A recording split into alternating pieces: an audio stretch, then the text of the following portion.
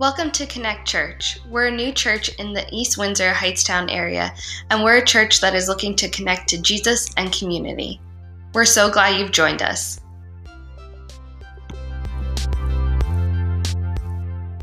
Hello everyone, welcome to Connect Church. My name is Frank. I'm the pastor here. We're so glad that you are with us today for the service. The heart of our church is to connect to Jesus and the community here, and so again, we would love if you would fill out a Connect card today. Let us know you're here in the chat. Again, we want to get to know all of you and just be able to bring you into the community here at Connect Church, that we would just grow and love Jesus well together.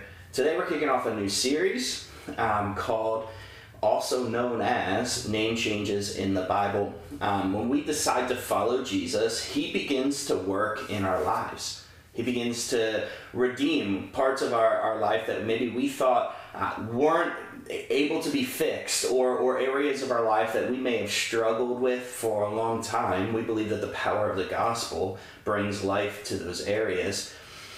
For the next few weeks, we're going to take a look at some of these transformations that have come out of people's lives in the Bible, but specifically where their names have changed because of that transformation. Now, I don't know about you, but there are parts of my life that I wish that I could change. There are parts of my life that are still sinful and broken, and as I look at them, I need God and the power of the cross to come and to bring life to those areas. Currently, for me, again, it's just how much I worry about things. Am I doing a good job? Am I leading Connect Church to a place of health and where people are truly growing and learning more of who God is? I worry, do people like me? Do they want to be around me? Do they enjoy me? Do they think I'm a good pastor? And then the last one, this one is new, is will I be a good dad? In November, we'll be welcoming our first child to the family, and I worry, am I going to be a good dad? How am I going to balance the new responsibilities that I have as a dad while also being the pastor of a church? But I know, reading scripture, that I should trust God. The passage that if he cares for the birds and the animals, how much more will he care for me? And I also know in Proverbs, this is my favorite verse because of my wrestling with this, is trust in the Lord with all your strength and don't depend on your own understanding. Seek his will and he will show you which path to take. See, I know all of this is true, but it's hard. I still worry. I still work like I control my life, like I have the power, and I need to learn to continue to release that to God. Give God control. Trust that what he is doing is best for my life. And so today, for you watching, maybe there are parts of your life that you wish you could change. Maybe it's a generational thing in your family that's just been passed down from one generation to the next. It's an addiction, a habit, maybe just the way that you respond and talk to people, but you feel like this has to be you because it's been that way for a long time. Maybe it's a pattern or a sin or an addiction that you get stuck in, and you think, there is no way I'm ever breaking this. I'm stuck to be this person the rest of my life. Maybe it's an attitude that you wish that you could change. You wish you could stop just being so angry and so short with the people that you love. Maybe it's something that you thought you had moved on from, that you had given up. And then slowly it's crept back into your life, and so in your head you think, I'm stuck to be this person forever. See, today know this, we don't have to stay the same.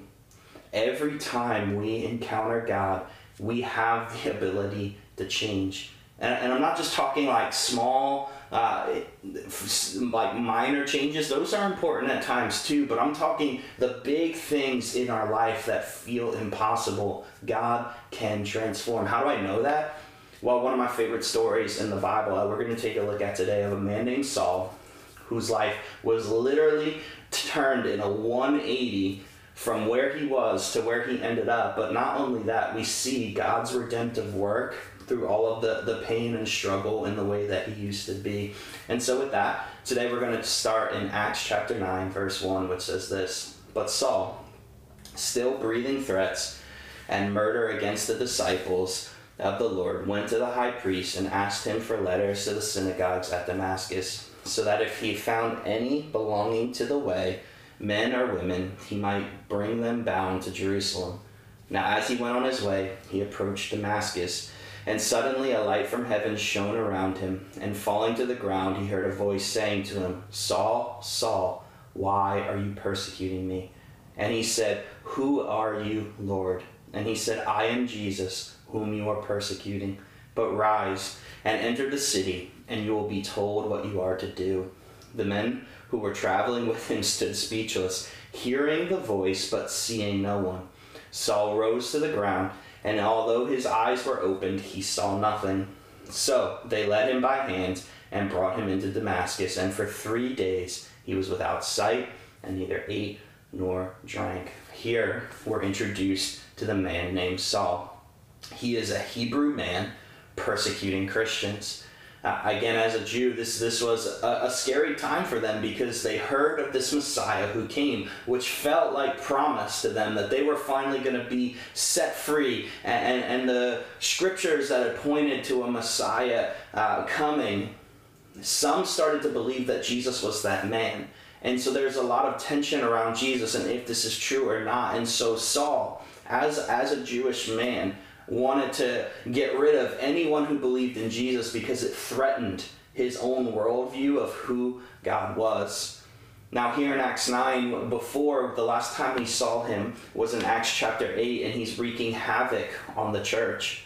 He's entering every house and dragging off men and women and putting them in prison. He even gives permission for some followers of Jesus to be stoned and to be executed for their beliefs. And now he's so zealous and passionate about this that he hears that there is a group of these Christians, these followers of Jesus, spreading in Damascus. Now hear this, Damascus from where Saul was 130 miles or a 6-day journey. But Saul decided it was worth it to go here. He is committed to the cause. He's not just a casual imprisoner, but he is really giving everything that he has to this because he hates the disciples of Jesus. He did his persecuting work under the direct approval of the high religious authorities at the time. And the crazy part about this is he asked and he received letters from the high priest authorizing his mission. He would write letters to them and they would write back. And if you know anything about Saul and how he becomes Paul and writes a lot of the New Testament, we see that God even redeems his ability to write. Here he refers to following Jesus as the way. This is the earliest name for the Christian movement. It's used 5 times in Acts, but in calling it the way, it's significant because it means that Christianity is more than just a belief or a set of opinions or doctrines. See, following Jesus is a way of life. And so it was called the way because when we give our lives to Jesus, it literally changes everything about us. The way that we talk, the way that we behave, the way that we love others, it all changes. And so because of that, they called it the way. And because the way was so radical, there was such dramatic life change in people as they submitted themselves to Jesus, it spread like crazy. The gospel was rapidly spreading. And so it's significant to see there's a Christian community large enough in Damascus that Saul felt it was necessary to be concerned about. He needed to go there and do something about it. Again, the way was spreading everywhere. The transformation and the life change that happened as people submitted their lives to Jesus. And again, today, that's the power that we're talking about. When we come to follow Jesus, it isn't just something that we believe and it isn't just something we learn about, although we do. It's a way of life. It changes everything about us. So he's on his way to Damascus to imprison Christians there. And then he encounters God. And in that moment, everything changes.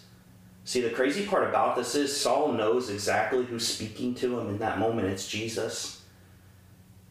And the reason for that is because in all probability, Saul most likely heard Jesus while he taught in Jerusalem. Saul was part of the high up religious leaders, the ones who wanted Jesus to die, and so he probably along the way heard Jesus teaching.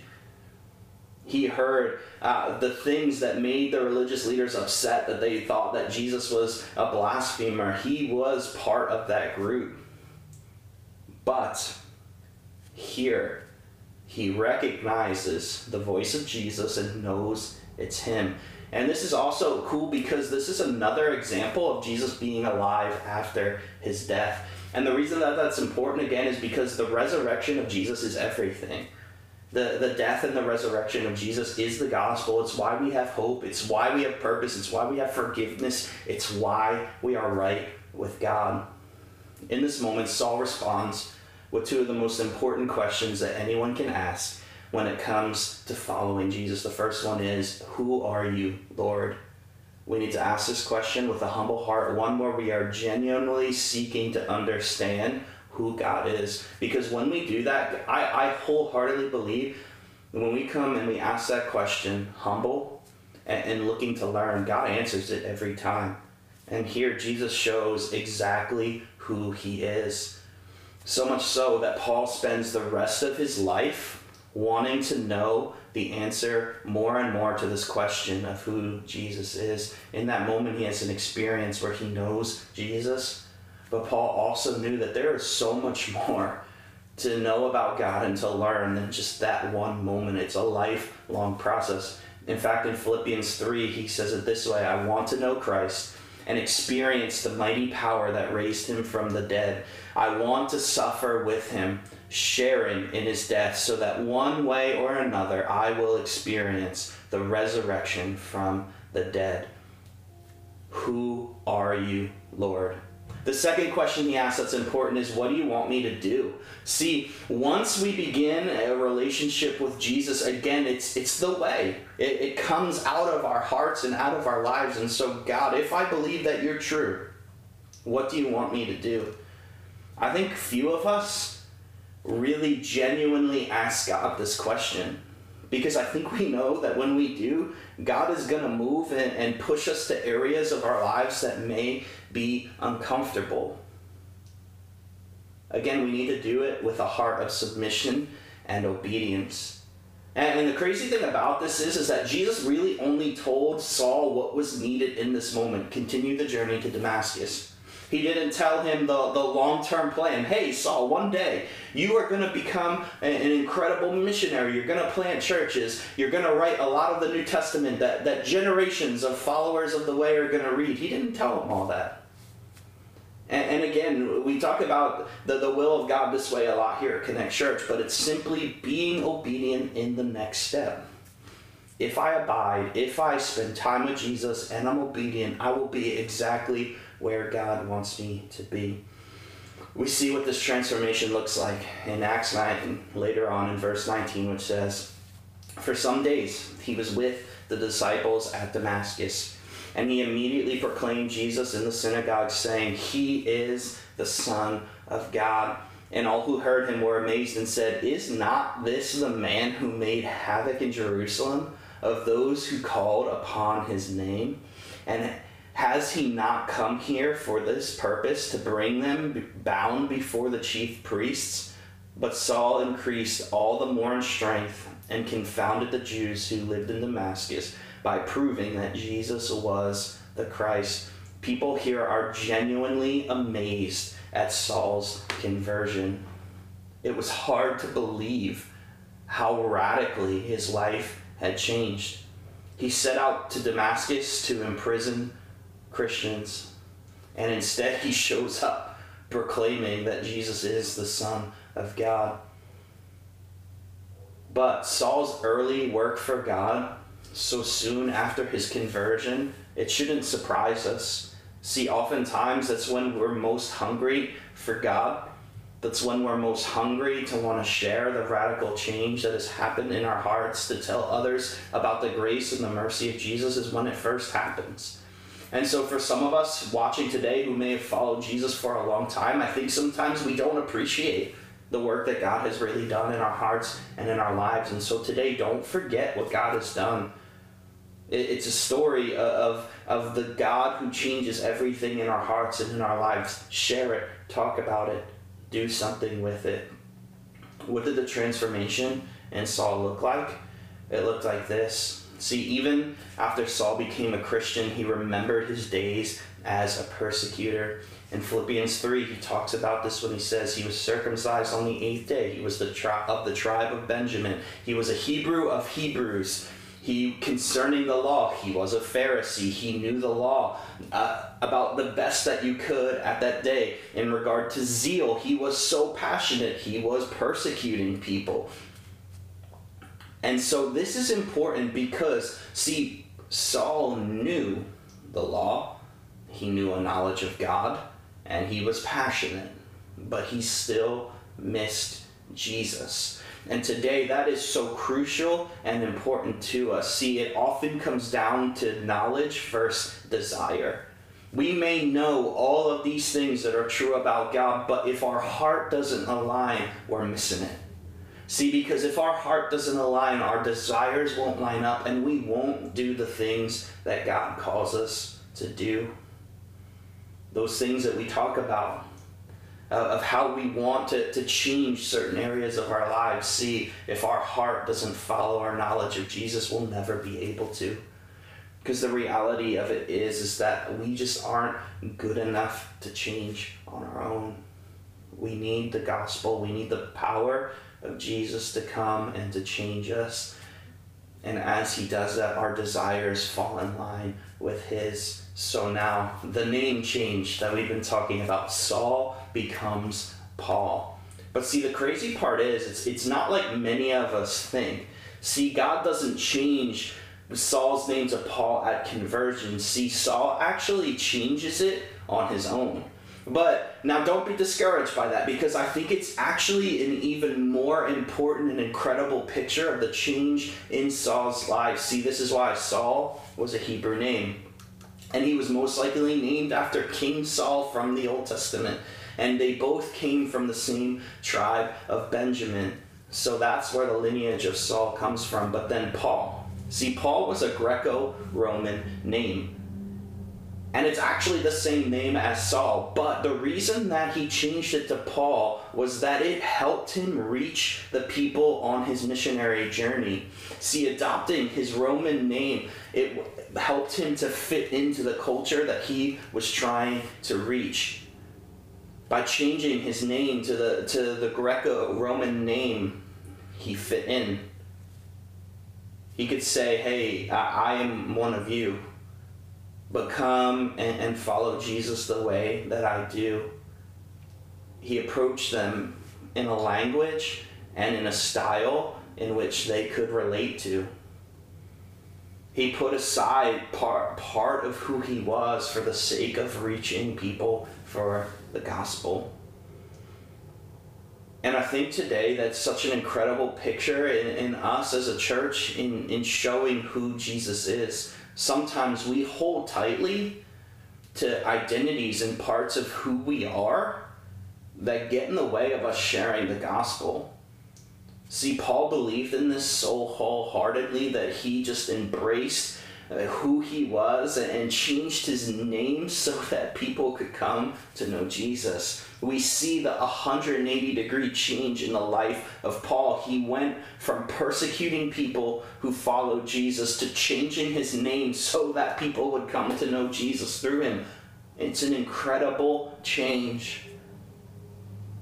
When God intervenes in our lives, everything can change. But not just our name, the very deepest parts of who we are. Again, things that we think we are stuck doing forever, we don't have to stay there. The power of the gospel, Jesus' death and resurrection, is greater than all of those things.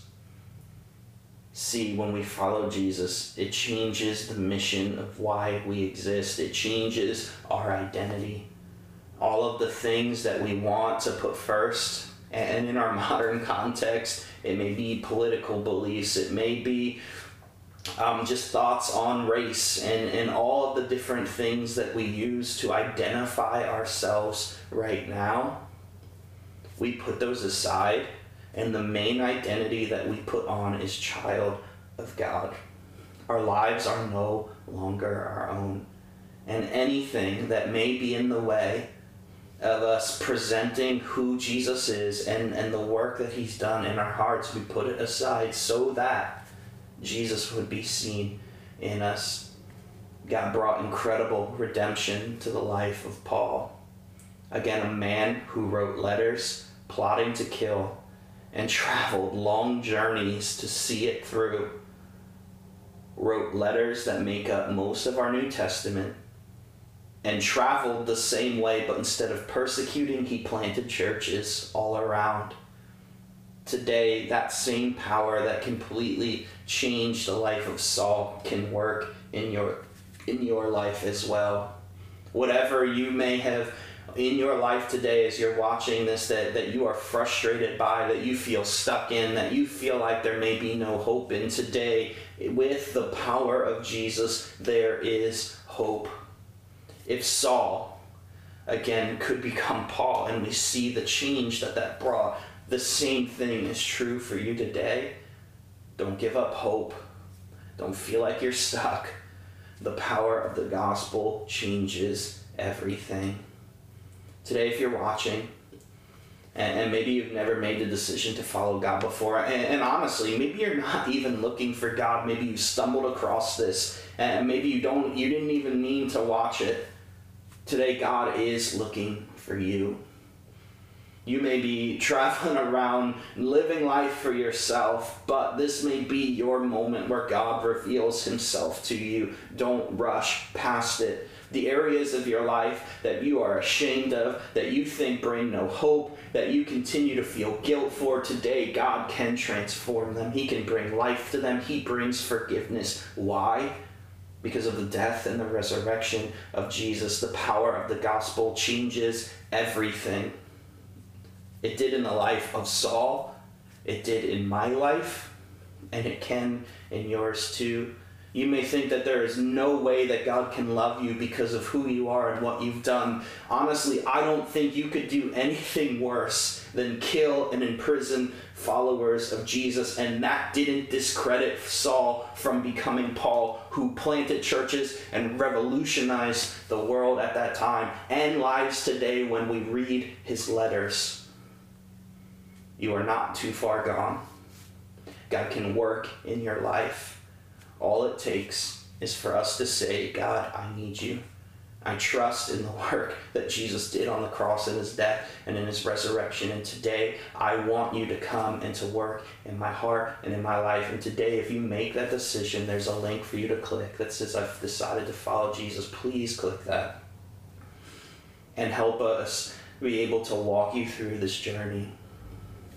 Again, it wasn't just a one-time thing for Saul, but we see he got connected to people after that who discipled him, who taught him, who loved him, who helped him understand the way of Jesus.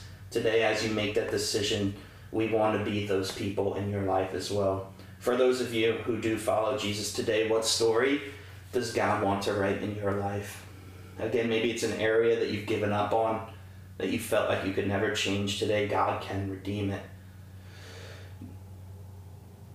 And as we change, it gives us a platform to be the voice of who Jesus is to the world around us. And then today I also want to encourage you to ask these questions. Lord, who are you? Maybe you followed Jesus for a long time, but still, who is Jesus to you today?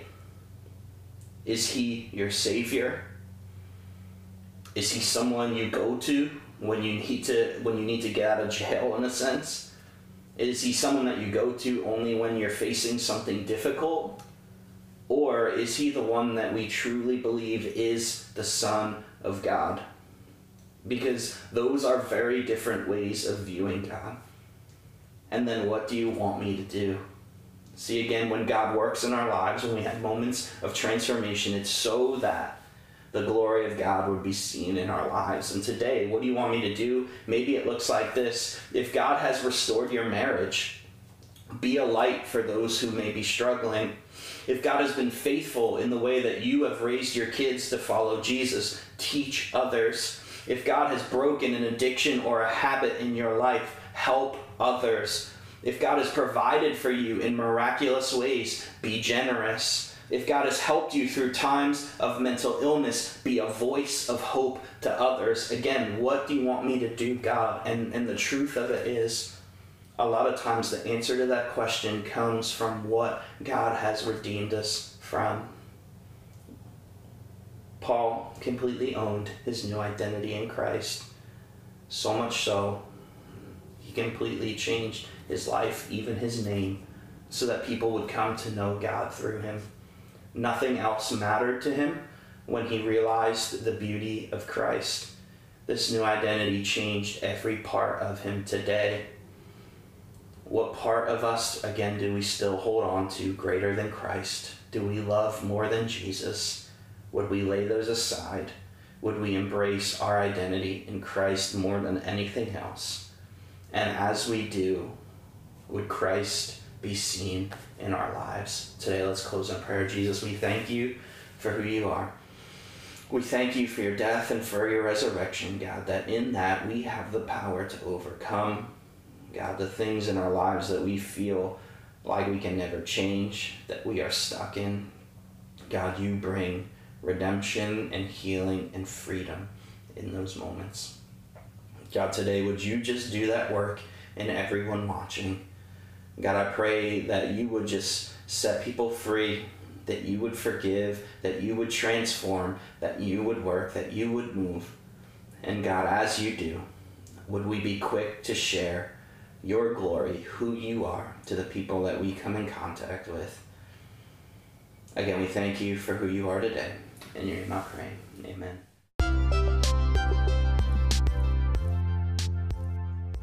Thank you for joining us today. We hope this encourages you to take your next steps in your faith journey with God. You can check us out more on connectchurchnj.com. Have a great day.